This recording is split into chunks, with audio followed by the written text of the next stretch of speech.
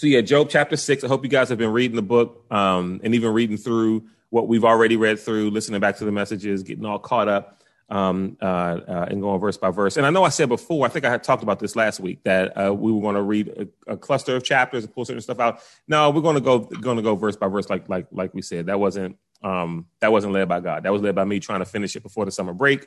And so, that's true. It wasn't, God said, no, you're going to do verse by verse. I was trying to get the whole book done before the summer break, and that's just not going to happen. So, so it is what it is. So I had to be corrected. And yeah, so here we go. Verse 6. So where we are right now, don't forget. So Job's friend, Eliphaz, he came and he said, that's right, Crystal, quality over quantity. He came out and responded to Job with some criticism, right?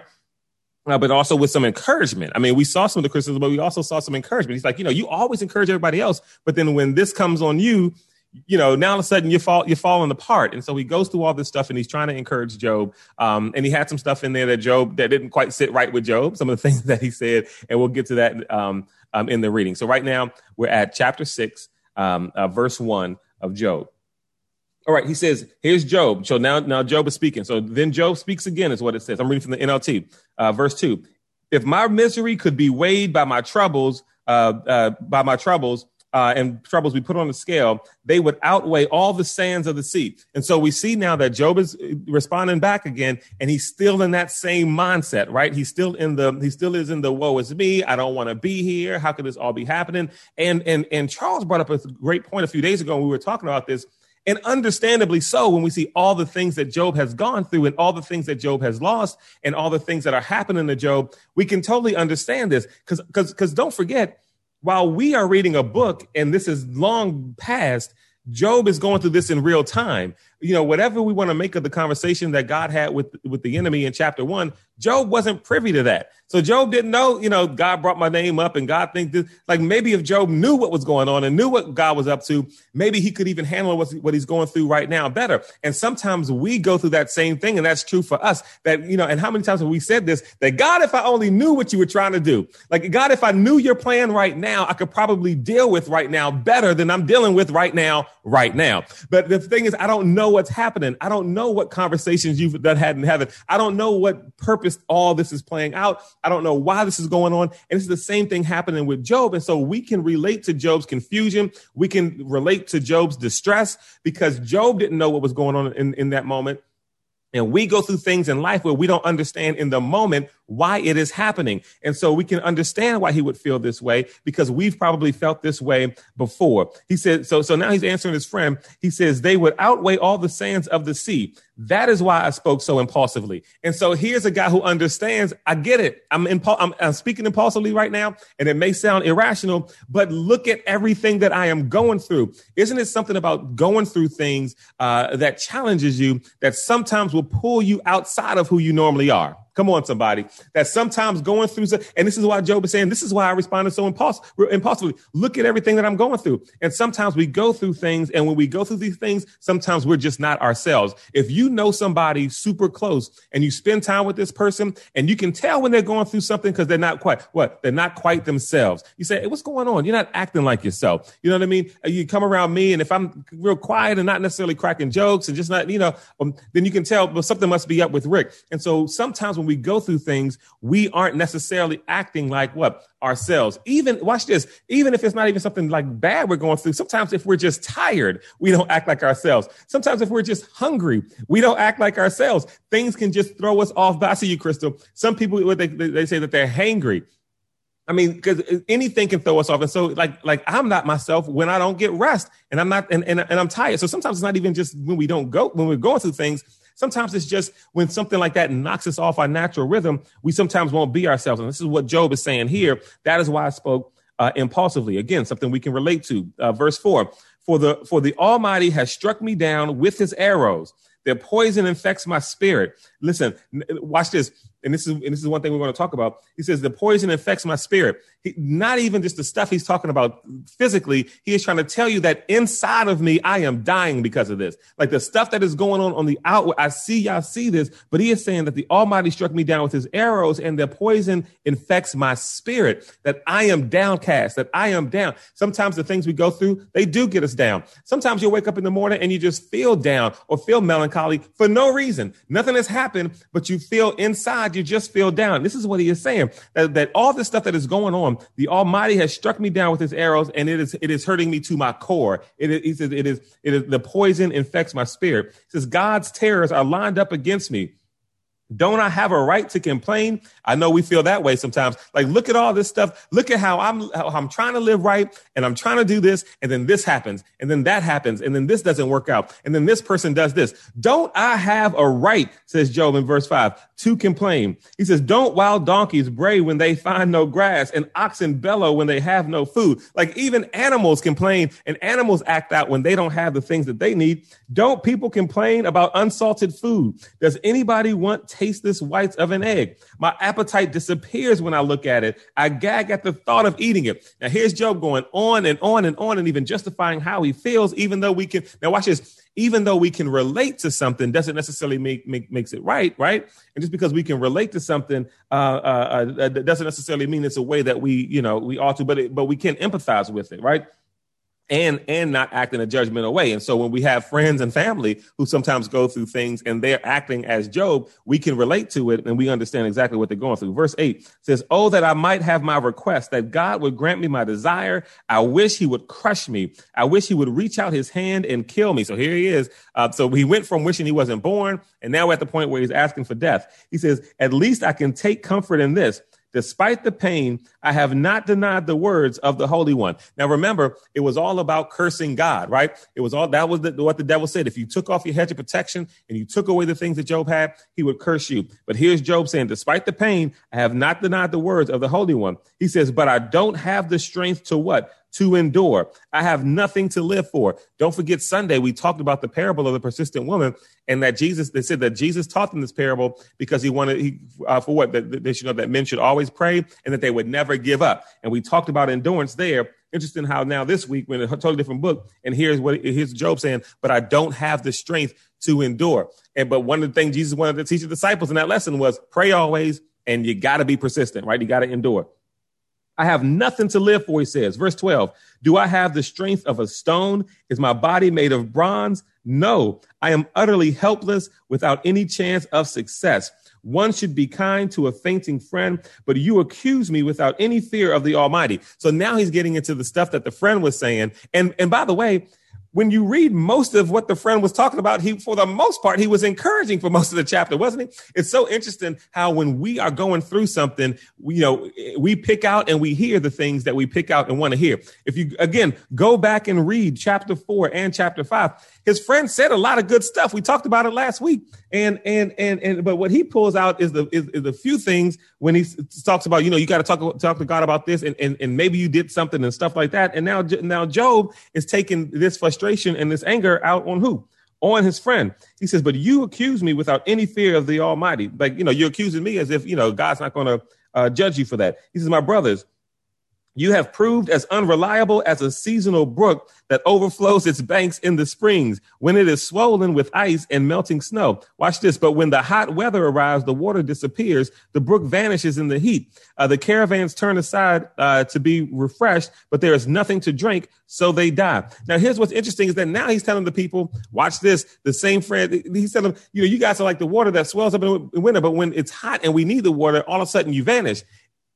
I'm imagining Job's friends would say to him, we're right here now, dog. Like, what are you talking about us being gone when things get hot? We're here with you right now. And again, sometimes that's the stuff that we go through. We go through stuff. And despite having a whole community of people around us, sometimes we feel like nobody is with us. But that's because we are trapped in this same kind of mindset here that Job had as he's responding to his friends. His friends were there. He may not like some of the things that the friends said, but they came to him and they were there to be with him. Don't forget that they wept with him for a period, and they didn't even say anything. That's right here. Yeah. Sometimes you just want to be encouraged, and sometimes you just want to vent and complain. That's 100% true.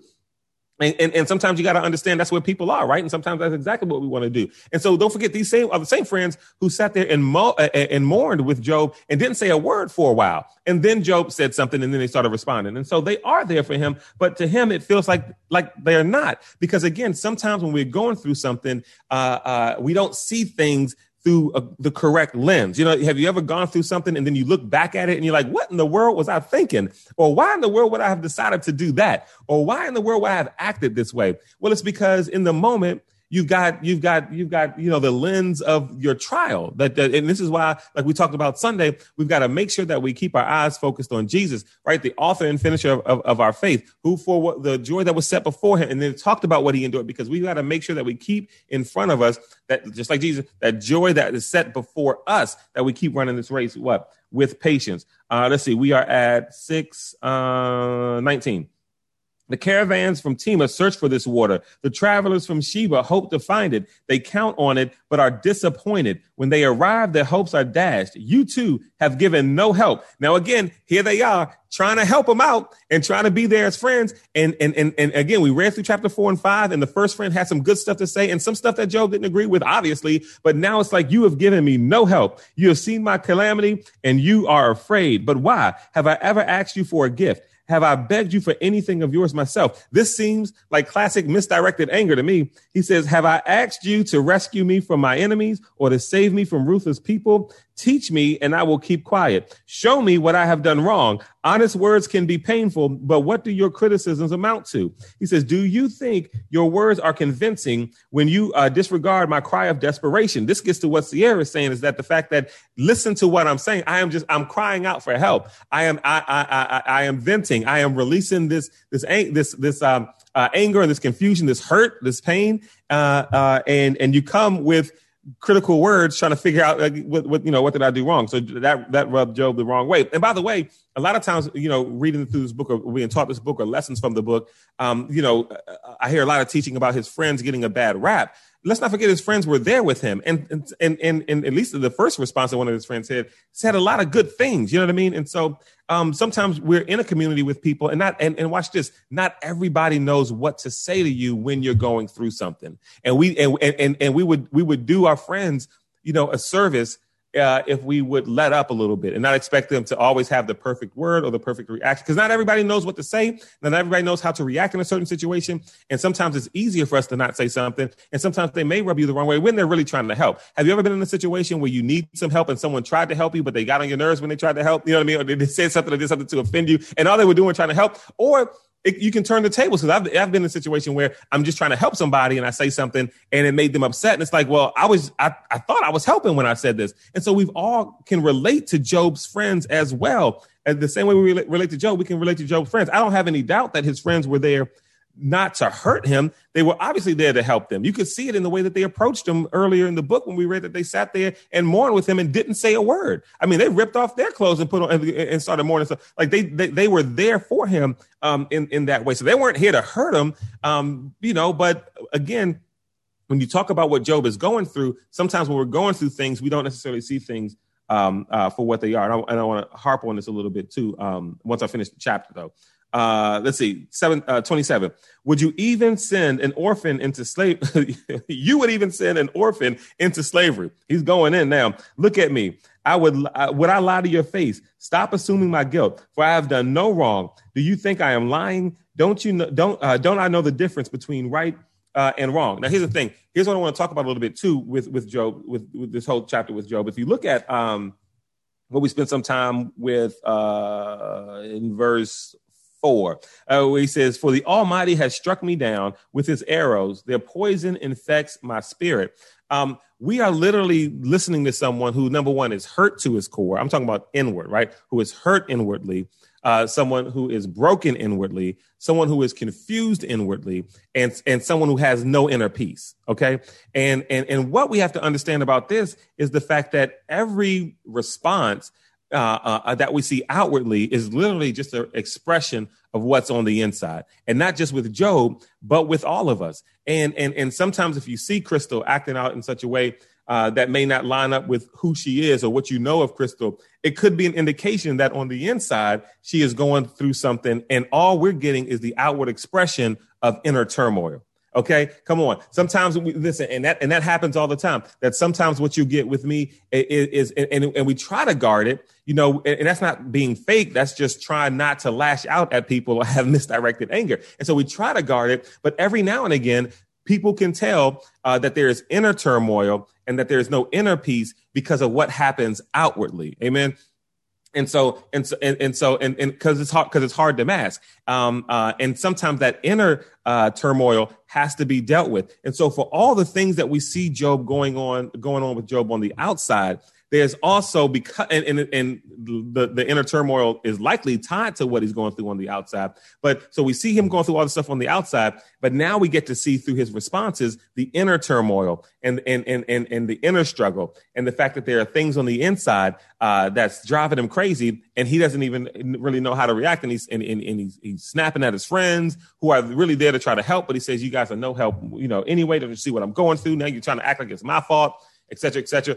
And again, we can relate to this kind of reaction to things, reacting outwardly to people in a way that's not fair to them because of the things that we're going through. And I hope I'm painting a picture here of, as I read through this story, that we're seeing that Job's friends aren't bad guys in this situation. Are they off on some things? Absolutely. But the same way Job wasn't present for the conversation God had with the enemy, neither was Job's friends. So they didn't know what was going on, and they didn't know what was the reason behind any of this stuff as well. And so his friends were off in that state, and yeah, Job took it out on them.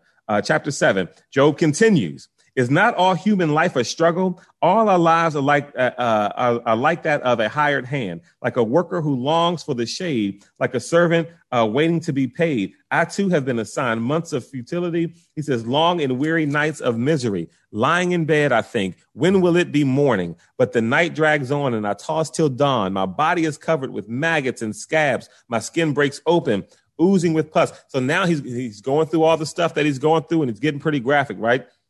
Verse 6, my days fly faster than a weaver's shuttle. And again, like most of the books that we read in the Old Testament, right? Very poetic. And this is not one of the prophets, obviously. This is grouped in the book of the wisdom books. But even in the wisdom books, from Proverbs to Psalms and Song of Solomon, those all have, poetic feels to them as well. He says they end without hope. Verse 7. Oh God, remember that my life is but a breath, and I will never again feel happiness. Right? And here he is, and I will never again feel happiness. Verse 8, you see me now, but not for long. You will look for me, but I will be gone. Just as a cloud dissipates and vanishes, those who die will not come back. They are gone forever from their home, never to be seen again. I cannot keep from speaking. I must express my anguish. My bitter soul must complain. I am a sea monster or a dragon that must be placed that you must place me under guard. He says, I think my bed will comfort me and sleep will ease my misery. But then you shatter me with dreams and terrify me with visions. Again, we're talking about someone who is obviously dealing with the inner turmoil, just as much outer turmoil as he's dealing with. And that's interesting, too, because I even, as I'm, reading through this, it must have been yesterday in my devotionals, maybe 2 days ago, God was even, and this is how it tied into it, because I didn't see this at first, but God was talking to me about my own inner turmoil and my own inner disruption and peace that's got to happen inside of me. And then I open up the Bible to say, okay, let me read a little bit of Job for tomorrow. And I see the same exact thing. And so this pursuit of inner peace, this ironing out this inner turmoil, we see it in Job. Maybe you see it in yourself. I see it in me. And it's something that as we pray and continue through that, I believe God's going to, work out and straighten out as we keep moving from glory to glory. Amen. Let's see, verse 15. I would rather be strangled, rather die than suffer like this. I hate my life and don't want to go on living. Oh, leave me alone for my few remaining days, right? He says, but what are people that you should make so much of us, that you should think of us so often? For you examine us every morning and test us at every moment. Again, examine us every morning. You test us at every moment. Now, again, remember, Job's got a lot going on, but remember, up to this point, his life had been more blue skies and sunshine than bad days. And now he's saying, every morning I wake up, you test me. Every moment you're trying to test us. Not really, Job. It hasn't been but again, the inner turmoil is speaking out, right? Why won't you leave me alone, at least long enough for me to swallow? If I had sinned, what have I done to you? O watcher of all humanity, why make me your target? Am I a burden to you? Why not just forgive my sin and take away my guilt? For soon I will lie down in the dust and die. When you look for me, I will be gone. So we'll stop there with our verse by verse. I hope this gave some insight regarding the inner turmoil that Job was going through, his dynamic with his friends. His friends aren't necessarily, bad guys. They're just people. They didn't know what was going on in the same way Job didn't know what was going on. But we've got some more responses from his friends. He's got a few more friends we've got to talk. We've got to hear from. And so we'll hear from him in chapter 8, and we'll do that next week.